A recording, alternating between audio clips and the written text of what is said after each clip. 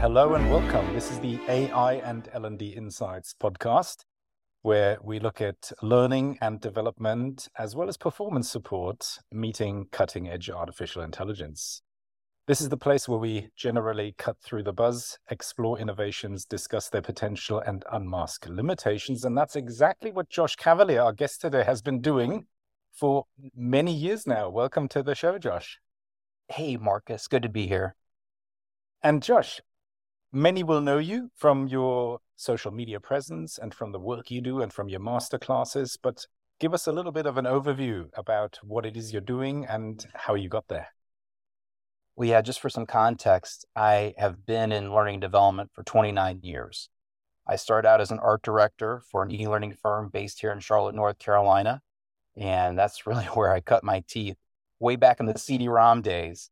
And I was extremely lucky because the guy I worked for, Dick Hanshaw, was an amazing instructional designer. And I was able to get cross-trained and learn the craft way back when, even take performance consulting training way back in the 90s. I thought it was incredibly boring, and I had no idea, this is an art director, I had no idea the connection to the business and how that would work. But little did I know that later on in my career, that would pay off huge in understanding how important it is to even determine if training is even required, or if there is something else happening on the business side that needs to be addressed. After that experience, I went ahead and formed Lodestone, which was one of the top Adobe training providers in the United States, and ran that for 22 years. Decided to jump back into corporate, and I was an individual contributor, a learning architect for American Tire Distributors. Great experience. It was wonderful because I was able to work with both communications and change management on the implementation of new systems, and to actually see the maturation process of all those departments working together, especially around instructional marketing and activation, which is incredibly important. Did that until May, because this thing called ChatGPT came about in November, and I got my hands on it the first week in December. My life changed when I first prompted learning objectives, because I was goofing around with it. And I was the same thing as everybody else, doing limericks and poems and goofiness.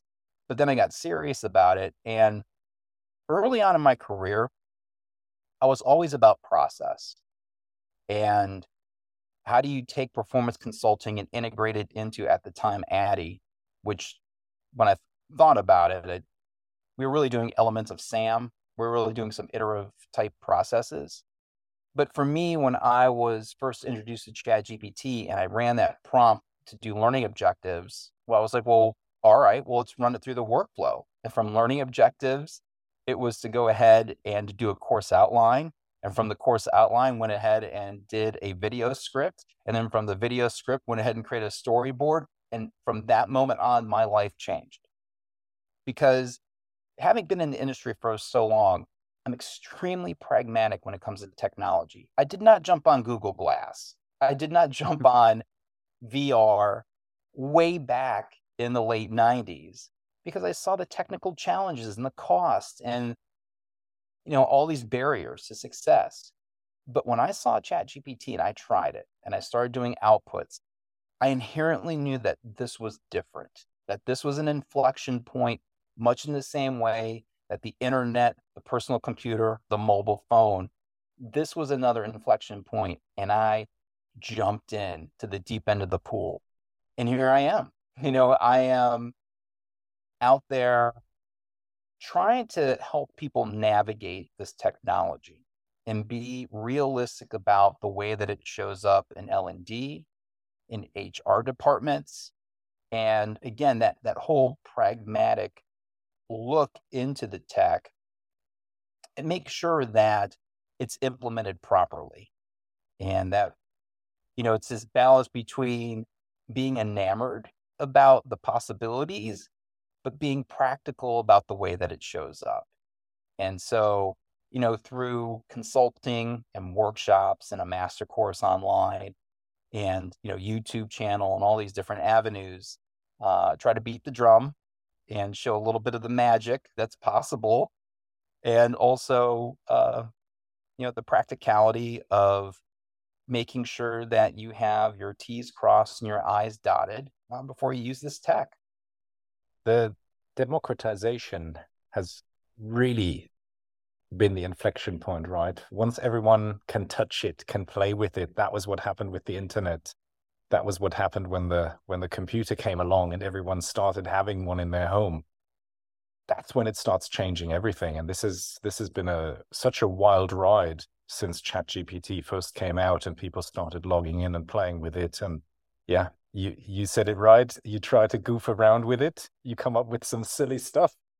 Humans also always love trying to break things. So I also tried immediately to see if I can get it to hiccup and maybe put some rude things in there as well. I'm not going to quote them here, but that's human nature, right? You have to play with these things. But that is the fascinating bit. And for me, that's really interesting, your position in helping people along the way. So I'm imagining the people that you're supporting, they have played with it. They've probably gone a little bit deeper than playing with it. They're thinking about applying it to their role, to their jobs, how it can improve their workflow. So where do these people tend to be? What is it they're looking for? What are the biggest questions they're asking right now? I think what's possible. And, the first questions were, a lot of this is out of fear. And when you get into a tech hype cycle, there is the fear factor always. It's always been there. With all those technologies that I mentioned, people were fearful of the computer. There's computer phobia.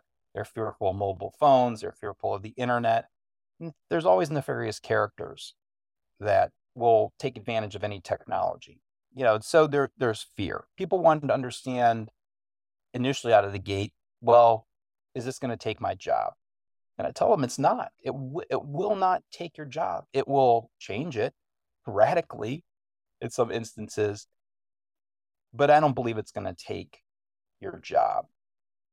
And for those individuals who are proactive when it comes to their own personal education and they're tech savvy, they're the ones signing up for my course.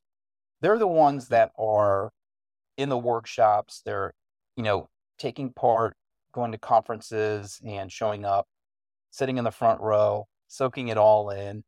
And I think that's part of their being, which is great. I absolutely love that. My concern are for professionals that are in this industry who are on the sidelines still. This is again, that we talked about an inflection point. And this technology is a fundamental technology that will radically change the way that we show up as L&D practitioners. I believe everyone needs to figure out, where do they sit with that? Are they good with utilizing AI, or are they going to tap out? Like, all right, well, it's been a good ride. I think I'm going to go ahead and find another profession, or whatever the case may be. Because from my perspective, everything is going to be impacted in the way that we support the business with AI. And I always, and it's funny, and it's not like, well, do you think everything's going to be automated? I don't think so.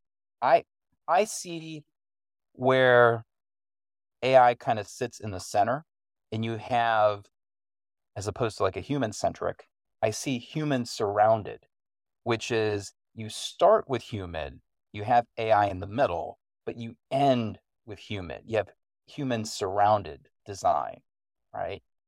And I believe that's going to be incredibly important to understand, that even as we progress and you have like this collapse of time that's required to create media, someone's got to police the police. Like, someone still needs to check that content, even after an AI bot or intelligent agent or automated tool or whatever the case may be creates that content. It still needs to be vetted out. Getting back to that fear and the job and all that, it's going to change. It will change. And so, yeah, those individuals I see showing up are the ones that are, again, trying to understand And then those are very tech forward. And I really like that image that you painted there of the human, so to speak, on both sides, because very often we look at the first half of that. We look at AI being the accelerator, AI being the co-pilot. It's all about the first human interacting with it. But then if we're developing a product, if we're developing a service, you're absolutely right. There's the second part of the equation where the human comes back in and AI just sits in the middle. I think that's a really nice way of putting it. And it creates a slightly different feeling for, will it take my job as well? Because the job is just the left-hand side. And so I really like that as an image. I'm gonna take that away, if I may. I've seen your great posts online where you suggest prompting ideas, where you suggest the plugins that one can use for ChatGPT. Does a lot of the work still go around the prompt side of things? Is that where the heavy lifting is still taking place? Is it around the prompt engineering, what we've started calling it? It's a great question. Yeah, I don't think so. This is so difficult because there's so much radical change that's happening. And now I personally believe prompt engineering is incredibly important. I wouldn't have built a master class around prompt engineering if I didn't believe it's important. We can get into that later on. But the reason why I hesitated on that is because everything starts with a strategy. And I believe at this moment, it's incredibly difficult to put together strategies when you don't know how AI is going to show up for your organization. Some companies don't even have AI policies and governance in place yet. We don't know what in our tech stack, what AI tools are going to show up. And it's hard to have a conversation around prompts because prompts essentially are tactics, right? Yeah. Prompts are very laser sharp problem solving moments that you have with ChatGPT or Bard or Claude or whatever. I mean, you can have a prompt strategy, but I'm talking like larger implementation of AI and how AI shows up. And that's very cloudy. Even as we march into 2024, there's new budgets, there's new considerations regards to your tech stack, whether it's Microsoft or Google, whatever the case may be. But even within those realms, we have yet to really see, Microsoft Copilot 365 or Google Workspace Duet and the impact that it will have in these roles across the whole entire business. For many people, that's how AI is going to show up. Yeah. But, once you begin to implement strategies across the organization, especially on the data analysis side, right? And I have a feeling that as we march forward as an industry, as L&D professionals, we're going to become learning business analysts. And that's where taking in consideration AI being able to see performance happening in real time, looking at dashboards or data, and then making suggestions in regards to skills and skill taxonomies and all this. I still believe that somewhere along the way, you will still have to know prompt engineering. Like you'll still need to know, like, hey, if I use this tool, if I go ahead and use Microsoft Copilot 365, generate a PowerPoint presentation via a prompt, what am I getting back? Right? Or should I jump into ChatGPT and utilize a PowerPoint plugin and use a custom prompt to get me 90% there where Copilot only got me 80 or 70? Now, I don't know if that's going to be the case, but as an AI practitioner and somebody who understands the craft, that's where you need to be. Like you need to be able to self-examine the outputs that are being created across either tools or, like a ChatGPT. What's the stronger output? And I think that's where prompting comes into play. Whether it be Midjourney or really any of these other tools where prompts are, are in the forefront.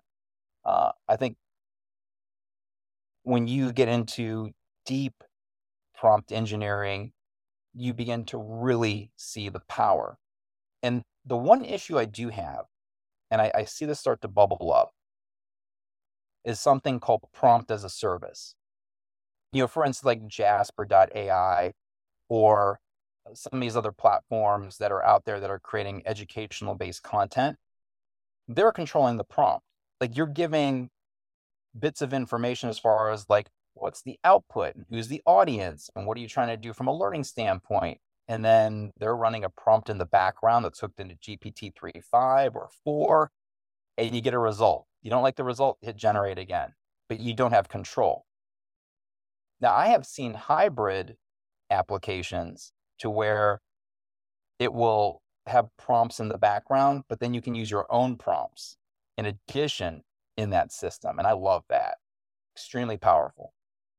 So I know that for myself, prompt engineering has come in extremely handy when I'm trying to expedite content creation processes. But again, those are all tactics. It's going to be interesting to see as we march into 2024 how all these AI strategies play out and where prompt engineering sits. We're starting to understand these large language models better and better now. And there is still the myth around what's actually inside them because they're a vector space and we don't know exactly where information sits. We're starting to realize that information is clustered in a certain way, and we're starting to understand that with a clever prompt, you can get closer to the cluster that has the answer that you might be looking for, or some version thereof. And we're also starting to understand hallucinations better. So from that point of view, I really agree. The hybrid model where there's prompts in the background that utilize some of that knowledge, but you as the user can be at the front end, and together, machine and human gets the personalized output. I think that's a really interesting one to follow, and key for now, because we're still quite some way away from any other AI technology linking up with the LLM, because we've still got the problem that we don't know where the information therein rests. So we can't formulate it or manipulate it in such a way as you would with a normal data set. So that in itself is just a hugely interesting one to keep an eye on the prompts. But you also mentioned budgets coming in and the larger products coming into organizations. Sometimes I feel that a lot of the current buzz is around individuals trying to stay on top of things. What's your view there? Where do we sit in the current development between what the employer and the bigger organizations are doing proactively and what individuals are seeking and doing proactively on the side? Right. So I have been involved with various organizations at various sizes and levels of risk, and it's across the board. You'll have individual companies that put their foot on the gas pedal because they see AI as a potential enabler for their competitors to get into their space. And they were on it immediately. When I went ahead and switched gears in May, I was busy out of the gate. There was companies that wanted to have a webinar trying to decide what their AI strategy is going to be. A lot of them are education companies, right? So that's one aspect. And then from a large corporate aspect, incredibly difficult because you don't know how leadership, at least initially, wanted to see AI show up for the company. And you got to remember that nobody saw this coming. That includes Goldman Sachs, any VC companies. Like nobody had any intelligence on this. Like a few people did, right? If you're like, oh, I wonder why Microsoft invested $10 billion in the OpenAI. Well, they knew last year what was going to happen, right? So nobody had a clue. And as people go into 2024, odds are they're probably going to have an AI strategy and a budget wrapped around it. And so this is the reason why you see the Accentures and the Deloittes spend so much money on ramping up their operations to go in and do full AI assessments, within companies. And I think that's going to happen as we go into 2024. The larger companies will take the time to really figure out where AI sits within their whole entire organization from a business standpoint. So that the whole assessment phase needs to happen. And so you may not see training or any type of implementation happen until second half of 2024. And then you have small and medium-sized businesses that are just kind of hanging out there. Like their legal department doesn't even have time to put together an AI policy. And I think it's there that you see a lot of individuals start to bubble up and try to figure out, hey, where does AI sit within my job, within my role? And is this important enough for me to take an active part in my education and jump in? And so, you have companies that don't have an AI policy in place, and individuals are asking, should I even be using this? How should I use it? When I use it at home, at the office?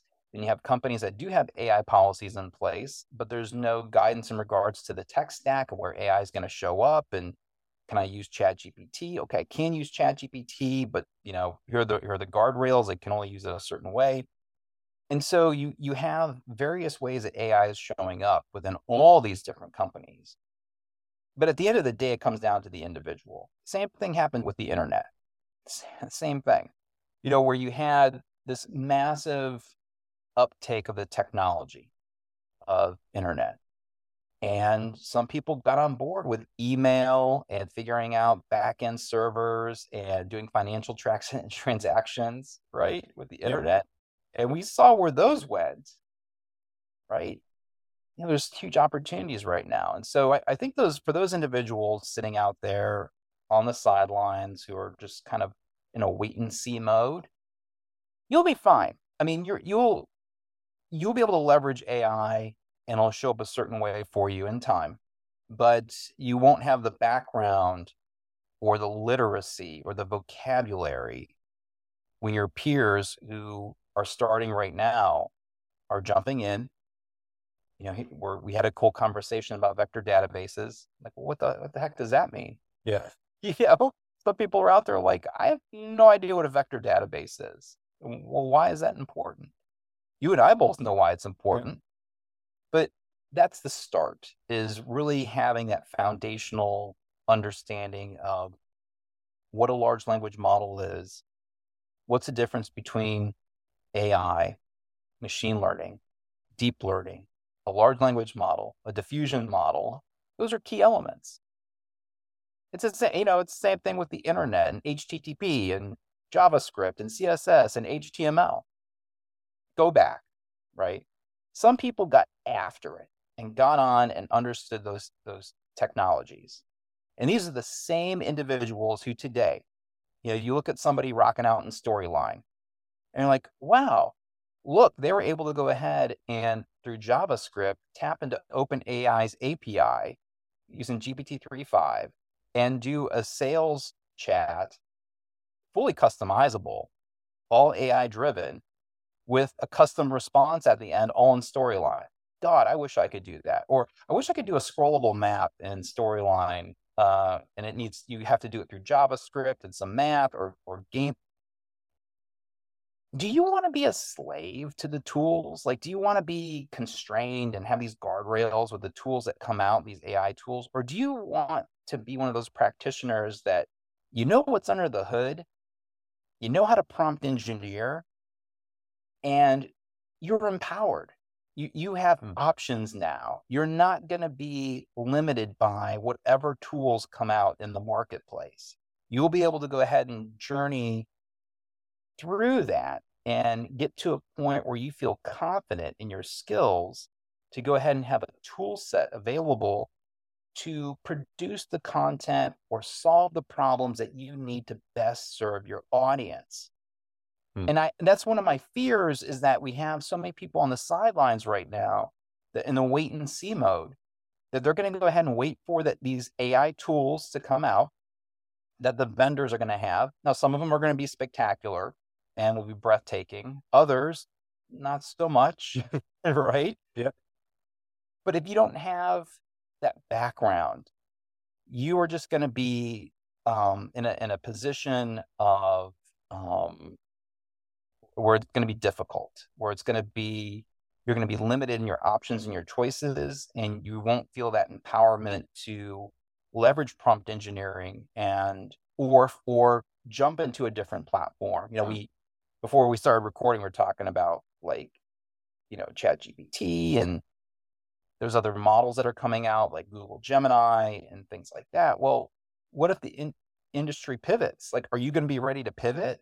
What if, oh, heaven forbid, what if your company signs a contract for a tool and you're locked in for a year and that tool gets leapfrogged where somebody comes out with something new that has a 4x multiplier on productivity and creativity, and you're locked in? Professionally too, you're locked in, where you have peers or other people that are just, outputting these great things, and you're behind. I think that's something we're both seeing is there's several aspects here. One is the future of work has arrived faster than anyone thought. This is the future of work, right? Things are moving at a high pace, and reskilling and upskilling, we have these words we use. Many are still possibly unsure about what they even mean. Well, they mean exactly this, right? They mean you should have played with the system, at least where it's freely available and where you can dive in. You should have learned a little bit about what might be under the hood. What are the strengths? What are the limitations? What's just buzz? And you should know a little bit about these things. That way, you will stay front and center of the conversation in your organization. And in this revolution towards the future of work, for me, the individual plays a really key role here, because the organization is an ocean liner that can't move very quickly. And so this discussion is an ongoing one, because the pace of change is accelerating, right? So we're seeing a really new way of looking at how businesses evolve. And I think there's be a big drive going forward that it will be from the inside, that it will be from the individuals who keep the conversation going. And yes, that has to align with the bigger strategy of the corporation. But yeah, will anyone sign a 2-year deal in the next half year? I hope they don't. That would be my personal advice. I would say, try fast, fail fast, iterate and try again, and stay on top of things, and have quick, good use cases that you can deploy. That over 2 to 3 months turnaround will hopefully add value. You'll learn some really useful lessons. And already during that time, keep an eye on the tools market, because there'll be a leapfrogger somewhere out there. It might not be with the use case that you're doing, but they'll be leapfrogging all the time now. The importance of the individual has just gone up drastically. And for those willing to put in the work and do that little bit of extra, there's a huge opportunity there. Yes, you could see it as a burden. Yes, there's anxiety and maybe even a little bit of fear, but there's a huge opportunity. Those who are willing to go, you don't have to go the extra mile. If you go 2 yards extra, you're already making a difference, and you can be part of the conversation. How does that sort of chime with the people that come to you for the masterclass, the people that want to stay on top of things? How would you describe that? Am I on the right track there? Yeah. And what's funny is that even though I've gone ahead and I've squarely focused this for learning and development professionals, I've had marketing professionals come in and take the course just because of the prompt engineering techniques, chain of thought, tree of thought, prompt chains, prompt structures. These are constants that are out there. So those are individuals. I do have some groups, but not as many as individuals. Not yet. Which I didn't know how that was going to show up. Individuals are going to be leading the charge. And when I think about, you mentioned these slow moving boats or ships, that's what's happening. It's not equal. Again, as I mentioned before, there are companies that have their foot on the gas pedal. But within organizations, you have individuals that have may have not been following the AI policy because they're getting in the mid journey and they're trying to figure out, how does this fit into my workflow? How does this impact me and my craft? And I think for anybody that's truly professional and they see this as a lifelong learning journey, they're jumping in and jumping in hard and being critical of the platform, as they should. It's not a panacea. There are so many cons to utilizing all these technologies, whether you want to get into the legal aspect with copyright issues, you want to get into hallucinations and bias and social issues and ethics, and it goes on and on. But those will get worked out. The social ethics, bias, hallucinations, that'll get worked out. It's engineering issues. And again, at the end of the day, when those things get worked out, you have individuals that have taken the time to understand how these platforms work. They're going to be sitting pretty because they're going to have a keen eye on any new tech that comes out that's based on AI. Because, as it is right now, we have a lot of vendors who are bolting on technology all over the place, mostly built on top of OpenAI's API, right? Yep. A lot of 3.5, a lot of 4 bolt on. And business models are going to get blown up daily. So it's really difficult to look at that landscape unless you have that perspective. And this just happened today for me. I've been utilizing a couple different Chrome plugins to leverage YouTube's transcripts to get some insights in that content, right? Okay, so let's say I'm actually a vendor that has those capabilities. There's a couple of them that are out there. Today, Google announced that Bard now has YouTube extensions that does all that. Right. And yeah. So, you've had engineers, you've had money, you've had time to put these Chrome extensions out there. I hope you're going to build a business model when the next day that gets blown up. Yep. And my workflows have now changed, or at least I got to rethink my workflows and how that shows up. And this goes back to the craft, Marcus, and understanding the craft. And I think that's one of the reasons why I latched on to AI so fast, is I saw the impact across various aspects of our profession, all the way from the front end in regards to performance consulting and data analysis and the potential there, getting into transforming a learning needs analysis or a training analysis into potential outputs, instructional marketing, and all the ways that AI can be applied to marketing, all the way through content creation and performance support. And years ago, because I was on this micro video kick like years ago, and I still am. I still love video. It'll show up again. It'll just take some time. I thought that like AI was going to create custom videos for me based upon what I need in the moment. And I still think that's going to happen.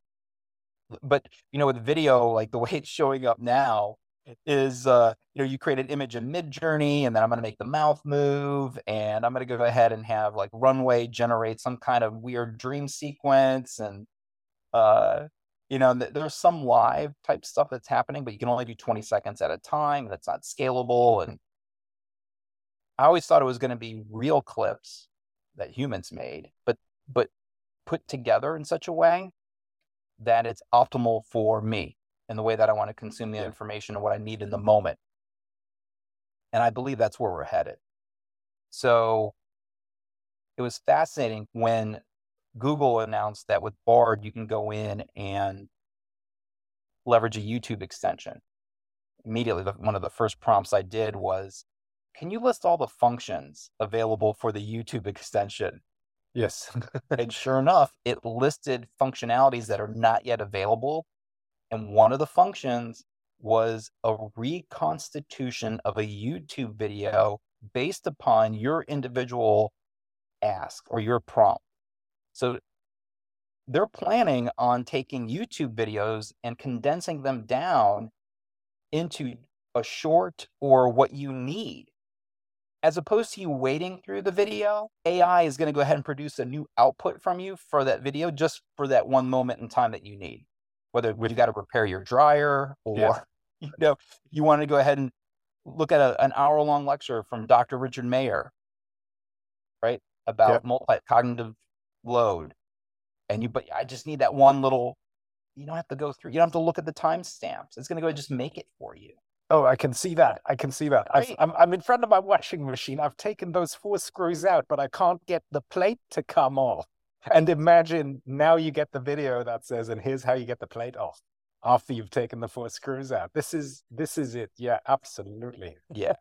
And I see, it's funny when all these video vendors were coming out years ago, I was like, wow, that's where it's at. Like there needs to be a whole strategy around making sure that all the meetings, all the videos, everything is in one central repository, one video content management system for the company as one. That's just one point though of data, but it's a really rich and important point of data because it's so flexible and there's so much information in there. Yeah, I think there's going to be a lot of upside to that strategy, but we're talking a few years out now because that's difficult to scale because of processing power. So I think you're gonna see a lot of movement in regards to the tech. Obviously, with the Googles and the Microsofts and OpenAIs, they're going to have all the processing power. That's where you're really going to see it show up. But and it's all obviously going to take advantage of from a cloud-based standpoint because companies and especially small and medium-sized businesses, they will not be able to do their own internal large language model and the time that it takes to actually do embeddings and exactly. Everybody thought that's where things were headed to be like out of the gate, and everyone's like, "Holy cow, this is expensive. This takes months." Exactly. And the price and the time frame, right? You think AI is fast, but if you wanted to implement your own version, that's going to take you a little while. Right. Brilliant. For me, this has been a fantastic conversation, and I think something we keep ending with, probably you as well in your conversations, is it's just, this is the sign of the time, is stay up to date. If you find out something new next week, that's great, and you found out something new, but there'll be something new the week after, and the week after, and the week after. And if you're if you're in a spell of bad luck, it might be 6 things that came out that week, and you have even more homework to do to try and stay on top of things. But that's how it's going to continue, whether we're looking close future or what you've just beautifully explained. We go further into the future and we imagine what will come next thereafter. It will keep changing, and I think we can say everyone who's doing their bit to try to keep relatively up to date, right? It's not perfect or nothing. There's a lot of nice in between area where people will sit on the spectrum. If you're doing your bit to stay up to date, every little bit that you've done will keep you on the front foot in this journey of continuing change at an accelerating pace, right? So it's not an uninteresting time, and I'm sure many more masterclasses will follow as well. Oh, yeah. Just a final thought is, my hope would be that if you're sitting on the sidelines, just go get an OpenAI account. Just jump in the ChatGPT. Try to understand what's happening, and don't wait. You can if you want, but if you really want to take advantage of what's possible as we march forward, give yourself the courtesy and the time and the room to expand your education in this area. Yeah. Because as to your point, we are in a massive time of velocity, and you don't want to be left behind. Again, I'm not trying to like scare anybody or put any fear out there. It's just a huge opportunity. And, again, as practitioners of L&D, the craft is going to change. It's just inherently going to change. And now is the time to lay that foundation for yourself so that as these new tools and new ways of creating wonderful learning journeys come about, you'll be able to take full advantage of it, and be pragmatic about it, and not feel like, the tail's wagging the dog, like you are just caught up in a situation where you have no control and these tools are dictating outputs that you don't like and you don't know what options you have. I want to make sure that individuals have options. And that's what this is about, is making sure that you are expanding your horizons and you can see from a distance if there's going to be an issue or an opportunity. And that's where we're at. And the beauty is that for many, this always sounds like some daunting, huge, really difficult university course that is very theoretical. Let me tell you, jump in, play around with it. It's far more like a few new toys, and you don't need a range of degrees or anything like that. You can jump in, you can play around. Everyone started by goofing around with it, creating a poem and trying to break the system. And no matter what tool comes out, I think that fun approach will always yield results. So it's, once you've made the first step and you've taken the first tool and you've played around with it a little bit, I think people will realize it's not as theoretical and as daunting a journey as many think it is. And I think that's a really nice note to end on. And of course, we know where we can find you, Josh. We've got your links all in the show notes, ready to jump in and follow you. Many people probably already are, but from my end, it's been a fantastic conversation. Really enjoyed that. And thank you very much for coming on. Marcus, thank you so much. I think what I want to do now is go record a video of going into ChatGPT, writing a limerick about IPAs and posting it up on LinkedIn. Fantastic. I look forward to seeing that one. Just to make it approachable. Wonderful. All right. Thank you very much, Josh. Thank you. All right. Take care, Marcus. I appreciate it.